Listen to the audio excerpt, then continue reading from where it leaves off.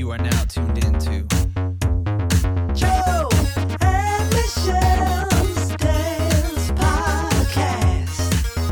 Get on Down. Joe and Michelle's Dance Podcast. Are you ready? Welcome back, Jam Fam, Season 7. Super excited to be here. I'm your co-host, Michelle Tolson. And I'm Joe Nickel. Oh, I cut it. I wanted to catch you off guard. You sure did. And you scared our listeners at the same time. But Was it that's really okay. loud? Was it really loud? With the cutest co-host in the whole universe is what I was going to say. Oh, wow. We expanded. It used to just be the little town I'm from. We're in the universe. I love that.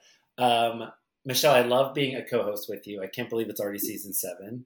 We've had 6 wonderful seasons of fantastic guests, knowledge. I say this all the time. I feel like people are always out there getting all these educations, and you and I do a podcast together, and we've had I don't even know how many, dozens of guests. We're over 80 episodes in, Joe. I mean, but and they're all roughly a little under an hour. I mean, that's 80 hours of just us getting to listen to. Masters. I have a master's now because of our podcast. I was just I mean, honestly, it's like having that many guest teachers, and they all have done it for out of the greatness of their heart and sharing their passion.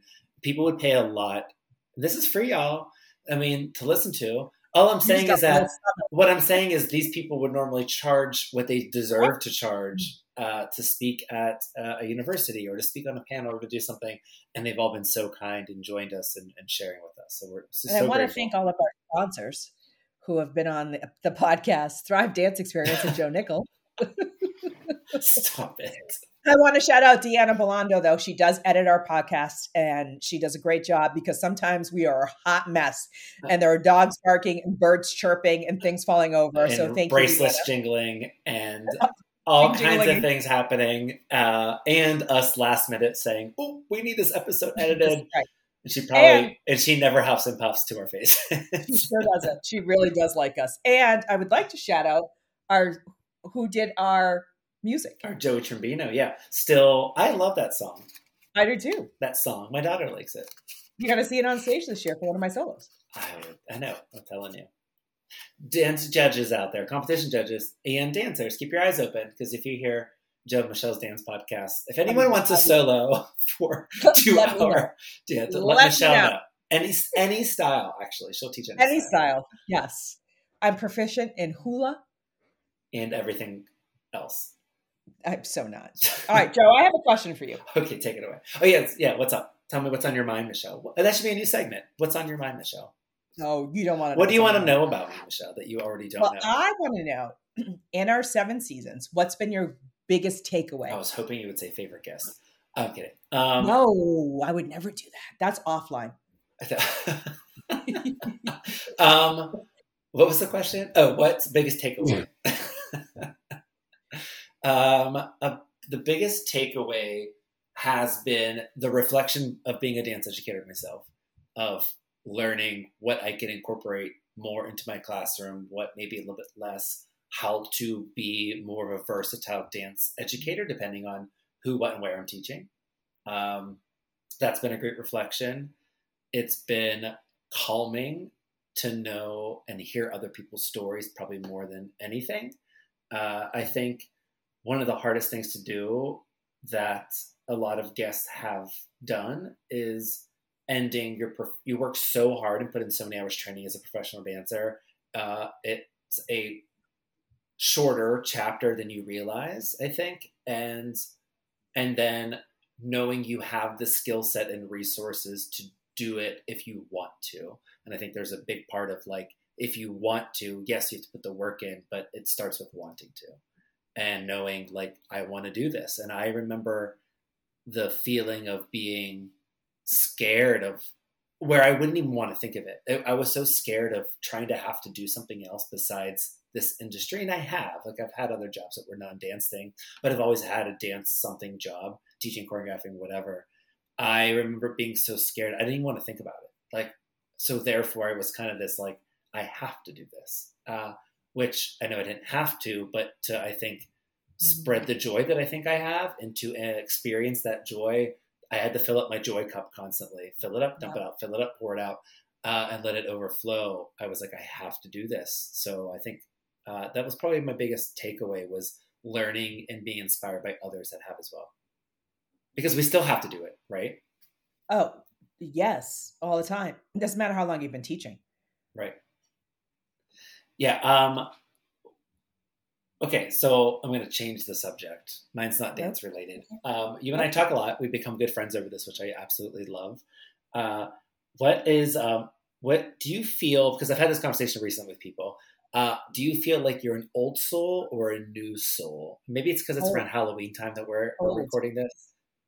I'm definitely an old soul. And tell me about, have you thought, like, can you reflect to your childhood? Because I think that's so interesting. Now having a daughter, I look at her to see, like, I think she has a little bit of both maybe right now. Maybe time. There's some old soul in her, but there is, maybe it's just being a child, the youth that's in her. But I feel like she's a little bit more of an old soul. Mark, my husband's an old soul. I am I'm more of a new soul. I feel I'm a little bit more naive. And but when did you realize that, or can you reflect back to your childhood and recognize that at all, or your upbringing, or like when did you realize that? I realized that as I became an adult and what I gravitated toward and what I felt good doing. And it was never, I never wanted to be in the new fashions. I like fashion, don't get me wrong. I'm not saying I'm a fashionista, but I like fashion. Or the music I gravitated toward. I just felt good in certain genres, in certain time frames, in certain decades. Mm-hmm. I will always love anything Motown. I mean, I guess musically, like I put on old jazz records. There's a part of me that I feel like a new soul, but I have such a curiosity of generations before me. I love hearing old stories, old Hollywood stories, old comedy stories. I don't think that makes you old soul. That's what I'm saying. I appreciate love. I think that's why we get along. I get along with old souls. I bet you if I do my get along with old people, soul. I think if I looked at my circle of like friends and like close influencers, I bet you a lot of them have old souls. Oh yeah, from the people I've met through you that you either work with or gravitate toward. I agree with that. What about you? What's your circle? What's your circle like on top of your head? The circle of life I have, the Lion King. It's funny because my circle, because I think I'm an old soul, is new. Yeah. My circle tends to be people that are generally younger than me. I'm the grandma in the group. But I think that refreshes me, having that young energy coming at me. And by young, I don't mean 20-somethings. I mean in the 40s, late 30s, or I just want to be clear. I'm not talking about 18-year-olds. I'm just, I think I gravitate toward that because of where I feel comfortable as in being an old soul. I do enjoy the new energy. Mm-hmm. Yeah, but you bring a very freshness of energy, but backed by a calmness and wisdom. I think that's why I really love who you are as a person, because you have such a like everything's gonna be okay, calming. You have such a great cadence to your life where you're at. And I know you've been through a lot in your life, and I didn't know you previous, and I didn't really know you during a lot of the things you've been through in your life. But where you're at now, you have such a consistent cadence. And I think I've recognized in my adulthood, I've found the people that are my closest are who ground me the most, because maybe the new soul of me wants to fly free and flap around and be in 10 places at once. I needed everyone to ground me. My husband is very much that. He's grounded me that's why him and I are besties. But that's also why you and I are besties, because your energy keeps me renewed and refreshed. And I love hearing your take on things where I've had some trials and tribulations in my life. I've had some health issues. I've lost some people very close to me, but I've also had some wonderful things happen to me. And I do not take anything for granted. Mm. I think that's the thing. But I also love hanging out with you and your husband because of that beautiful energy that you have that is 3 years old that calls me TT in your house. Mm-hmm.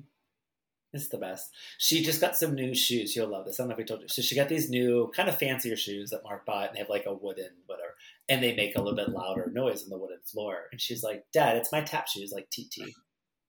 But what's funny is she hasn't seen you tap dance. Thank you for listening to FM. I'm crying over here. She's like slapping her feet on the ground. He has seen me when I was visiting with you a couple weeks ago. Oh, you were. I was tap dancing in the bedroom. Remember, I was asking you to help me count something, and she came. She saw us doing it downstairs. But it was socks on carpet. She's not dumb. I know. I'm not trying to say smart. She's so smart. She's so advanced. Oh my gosh. No. What? I love that she has tap. But she said the word tap, like she kind of put. She gets it. But I'm just saying, but she relates to like what your, what the thing is that you do the most. So obviously it comes up enough. But yeah, it was really cute. She was like clogging the crap out of these floors. And like tapping like TT. It was like, oh. You're like, she doesn't do it like that. That's not how it happens. All right, let's flip the script on you. If you weren't teaching dance, what would you be doing? If I weren't teaching dance, what would I be doing? What would the career be? I think I would. I appreciate the atmosphere of like a good coffee shop. So I feel like I would want to run like a coffee shop. No, I'm not making the coffee. I feel like I would want to run or open. I would be entrepreneurial. Like I have to be thinking of something. I'd be doing that's what so it would be something entrepreneurial, but I think that, I mean, if I had to say like no theater, because I'd always wanted to run like a black box theater. Nothing entertainment wise. I would probably say like creating a space, because I think a space therefore creativity could happen or people could feel comfortable or something like that. So yeah. Wherever that would be. As a barista. Yeah. No, I'm not doing the barista. Sorry, you tricked me. There would be baristas, I would not be one of them. And they would be very good at that, because you have to know what you can and can't do. And not that I couldn't learn. I feel like there's people that have such a passion for that, and you hire people with passion. I get that. I have a passion for drinking coffee and sitting in a place where coffee is drunken. What's the right grammar right there? I just blanked out. First of all, I have a passion for drinking. I was like, well, Here we go. Don't we all? Okay, sorry. What about you? What's yours? If I wasn't in the arts, I'd be back in public relations. Yeah. Okay. Yeah. But in a nonprofit. I loved working for the homeless shelter. Right. I loved just the wonderful people that I got to meet and feeling good about the work you do, giving back every day in big or small ways was so gratifying. Yeah.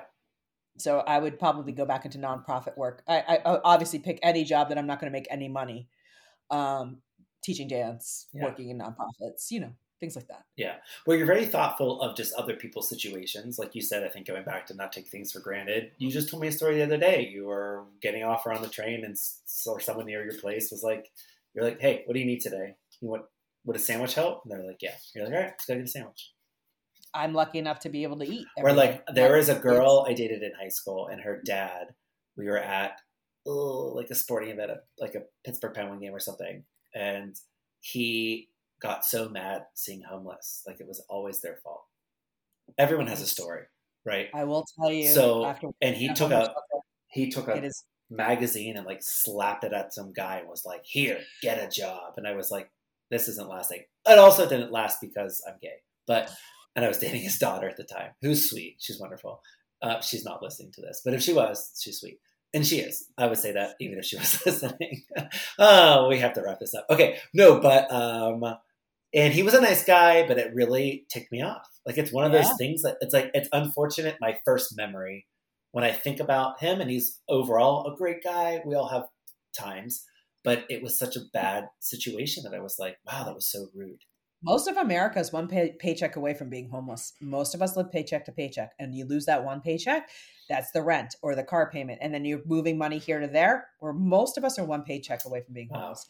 Sidebar. Yeah. If I didn't work in a nonprofit like you, there was one place that soothes my soul. That's a whole medical thing. It's a bookstore. Okay. Yeah. I'd have an independent bookstore. Yeah. I think I would merge the two. Coffee, books, what like it just needs to be. Right, because we'd work together. Great. Yeah. Great. We're there. Not being baristas. I think you and I just want to hang out at a coffee shop bookstore. And anyway. Okay, I do have another question for you. What would your last meal be? Not to get like morbid, but what would your last meal be? we've talked about this. It's a filet mignon medium rare, garlic mashed potatoes, asparagus with hollandaise sauce, Yeah, and a we have talked molten about it lava because I cake. could have named all those things. Okay. Yeah, and a molten lava cake with a glass of red wine. I think that's mine too. I honestly don't need to look any further. Might be a different I'll taste. just say, and not assuming you go before me, but I'll just say I'll have what Tolson had. I love that. Thank you so much. I'll have the Tolson. Is that now a meal? Oh my God, I love that. I have a meal named after me. I love that. It's a little weird. Jam Fam, I know we're talking a little bit about us tonight because we haven't done it in a bit, but I will tell you, season 7 is, we're so fortunate to know the people that we do, and we're bringing back people now because we're 7 seasons in. We have some mind, body, soul episodes, which we haven't done in a bit, Much and we have needed. a two-parter. We have a two-parter mind, body, soul, which is pretty exciting for season 7. We have some wonderful educators that have come back and some new ones I'm super excited about. And we're highlighting some colleges, universities, conservatories, which is pretty awesome as well. Yeah, I'm excited about that. I think that's a shared passion that you and I've had of working with a lot of students and those that want to continue their dance education and see what a career in dance would be like and continue pursuing that after high school is really helping with that and really helping because the resources, they're still not really there. But I Not mean, easy to find. and they were definitely not back in our day. I mean, you kind of just got thrown in with the wolves, Right. and which was crazy and fun, and lots of stories came from it. But we want to make it easier for the next generation because that's our job. That's our job, right? Is to make it easier to get the next generation prepared and make it easier for them to continue their education and their experience as dancers and dance educators someday. Because then they will be responsible for this beautiful thing called dance that united you and me.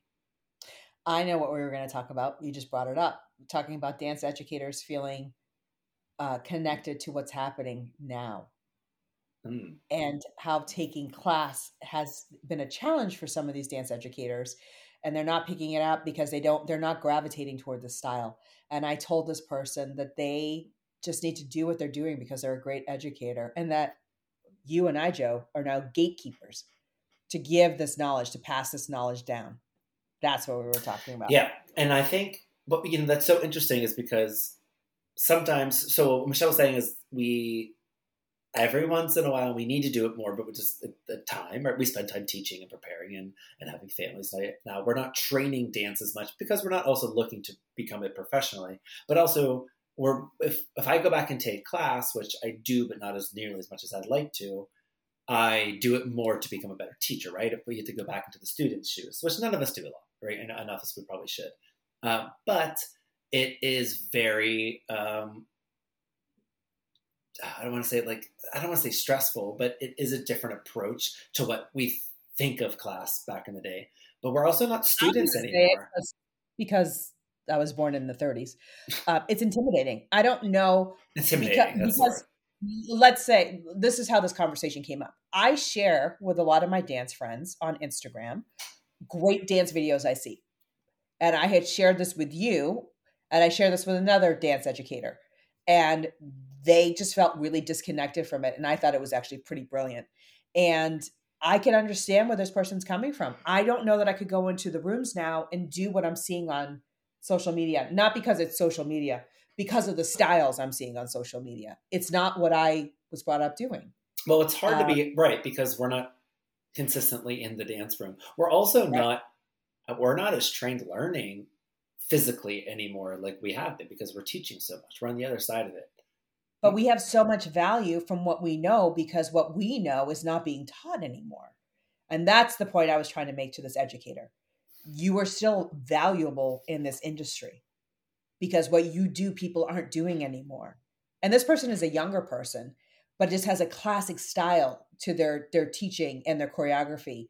But that's not what we're seeing right now. And I still think there's value to it. And I will always hold dear to that. I've been lucky to be able to merge styles, but I do think there's value to having a classic jazz style, a classic tap style, because people just what we're seeing is all the flash, but we're not seeing the foundations anymore. And I know Joe is I know you teach a lot of jazz. I see that foundation in your choreography. And I do think that no matter what, we are valuable as teachers. You said it. No, and I agree. Well, also, it's important that we continue to preach that there's space for, all of us in this industry, that certain dancers are going to gravitate towards certain choreographers, dance instructors, and we teach. That's why this is an art. We teach what we think is important for what, and for what I know I can teach well. There's plenty of times I see stuff on social media and I'm like, oh gosh, I love what that person's doing. And then I send it to you all the time. But I start to get there are times though, I'll watch something that's not far away from what I teach and it's in grasp, and I have to make the decision. Do I start shifting to that sometimes? Do I dabble in that? How much do I stay true to what I'm doing? I don't want to stay stagnant, but I think it's important. One person might call it stagnant, the other person might call it consistent. So it's finding, and we're still doing it. And I think I'm finding it more and more where I'm at right now as a dance educator, where I am like, this is, and being okay with it. And that's definitely a mental thing, is like, I'm really finding who I am as a teacher. And even within, say, jazz, which is what I teach more than anything, like you teach tap, where I am as a jazz teacher. Like, what am I teaching in the jazz world? And what you're teaching in the tap world, and being like, and I'm really good with that. And I don't know, I feel like it's gotten a little bit more narrow, but I've evolved over the last few years, like where I'm in jazz, and I'm excited for it to continue to evolve. And I need to kind of be both okay if it stays, and I need to also be okay if it evolves. Right. That's tough. I just want dance educators to know you will always be valuable, no matter if you learned 50 years ago or 10 years ago or 5 years ago. All the knowledge we have and can pass down to our students is valuable. And I think that's the takeaway I want to leave with Jam Fam tonight. I love it. And I think we should leave it.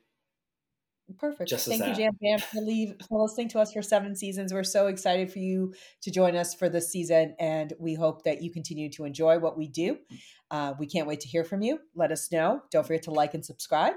You can find us on Facebook at Jam, Joe and Michelle's Dance Podcast, Instagram, jam_dance_podcast, and send us an email to tell us what you like and what you don't. jamdancepodcast@gmail.com. Love you, Michelle. Jam Fam, thanks for listening, and enjoy season 7. Joe and Michelle.